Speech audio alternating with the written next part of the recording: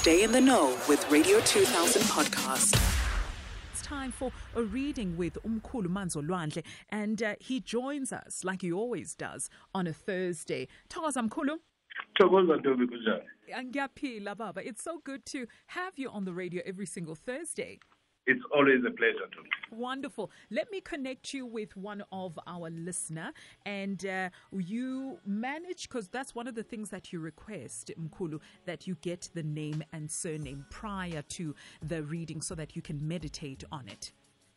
Yes. All right. I got that already. Thank wonderful, you. Wonderful. Let's connect you with the listener. His name is Languta. Hello, Languta.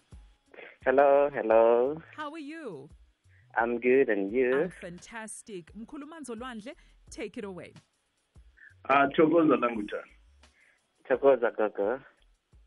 Because of time, I'm going to go through everything that has came up, then we can discuss them later. The first thing that came up was the issue of forgiveness, as if there are people or someone that you need to forgive for whatever they've done to you, that you are still holding that. And this is not something new. It's just an addition of things that you seem to be holding a lot of things, not expressing exactly.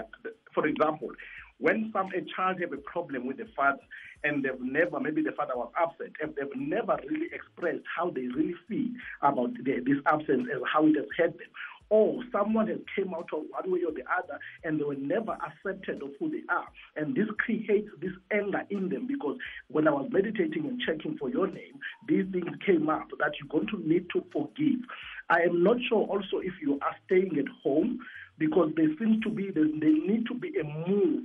You need to be moving to your own spaces or try to establish yourself. If you have not done that yet, you're going to need to think about establishing yourself, even if it's later, whenever things are changing for your life.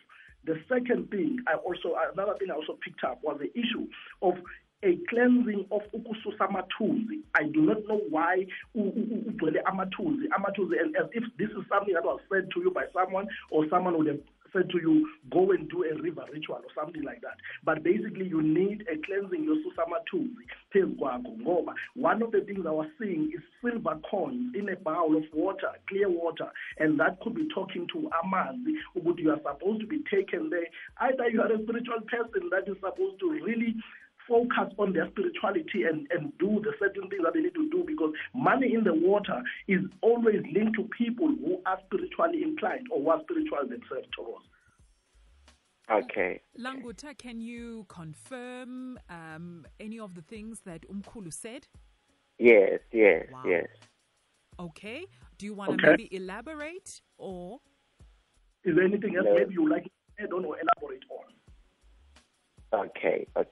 Languta, is there anything else that you want to add on to this reading? No, anything enough. Are you satisfied, Languta? Yes. And it makes perfect sense to you? Yes, so perfect. All right, okay. Yes. Okay, and we're just going to leave it right there. Thank you so much, Languta. Thank you. Radio 2000 podcast.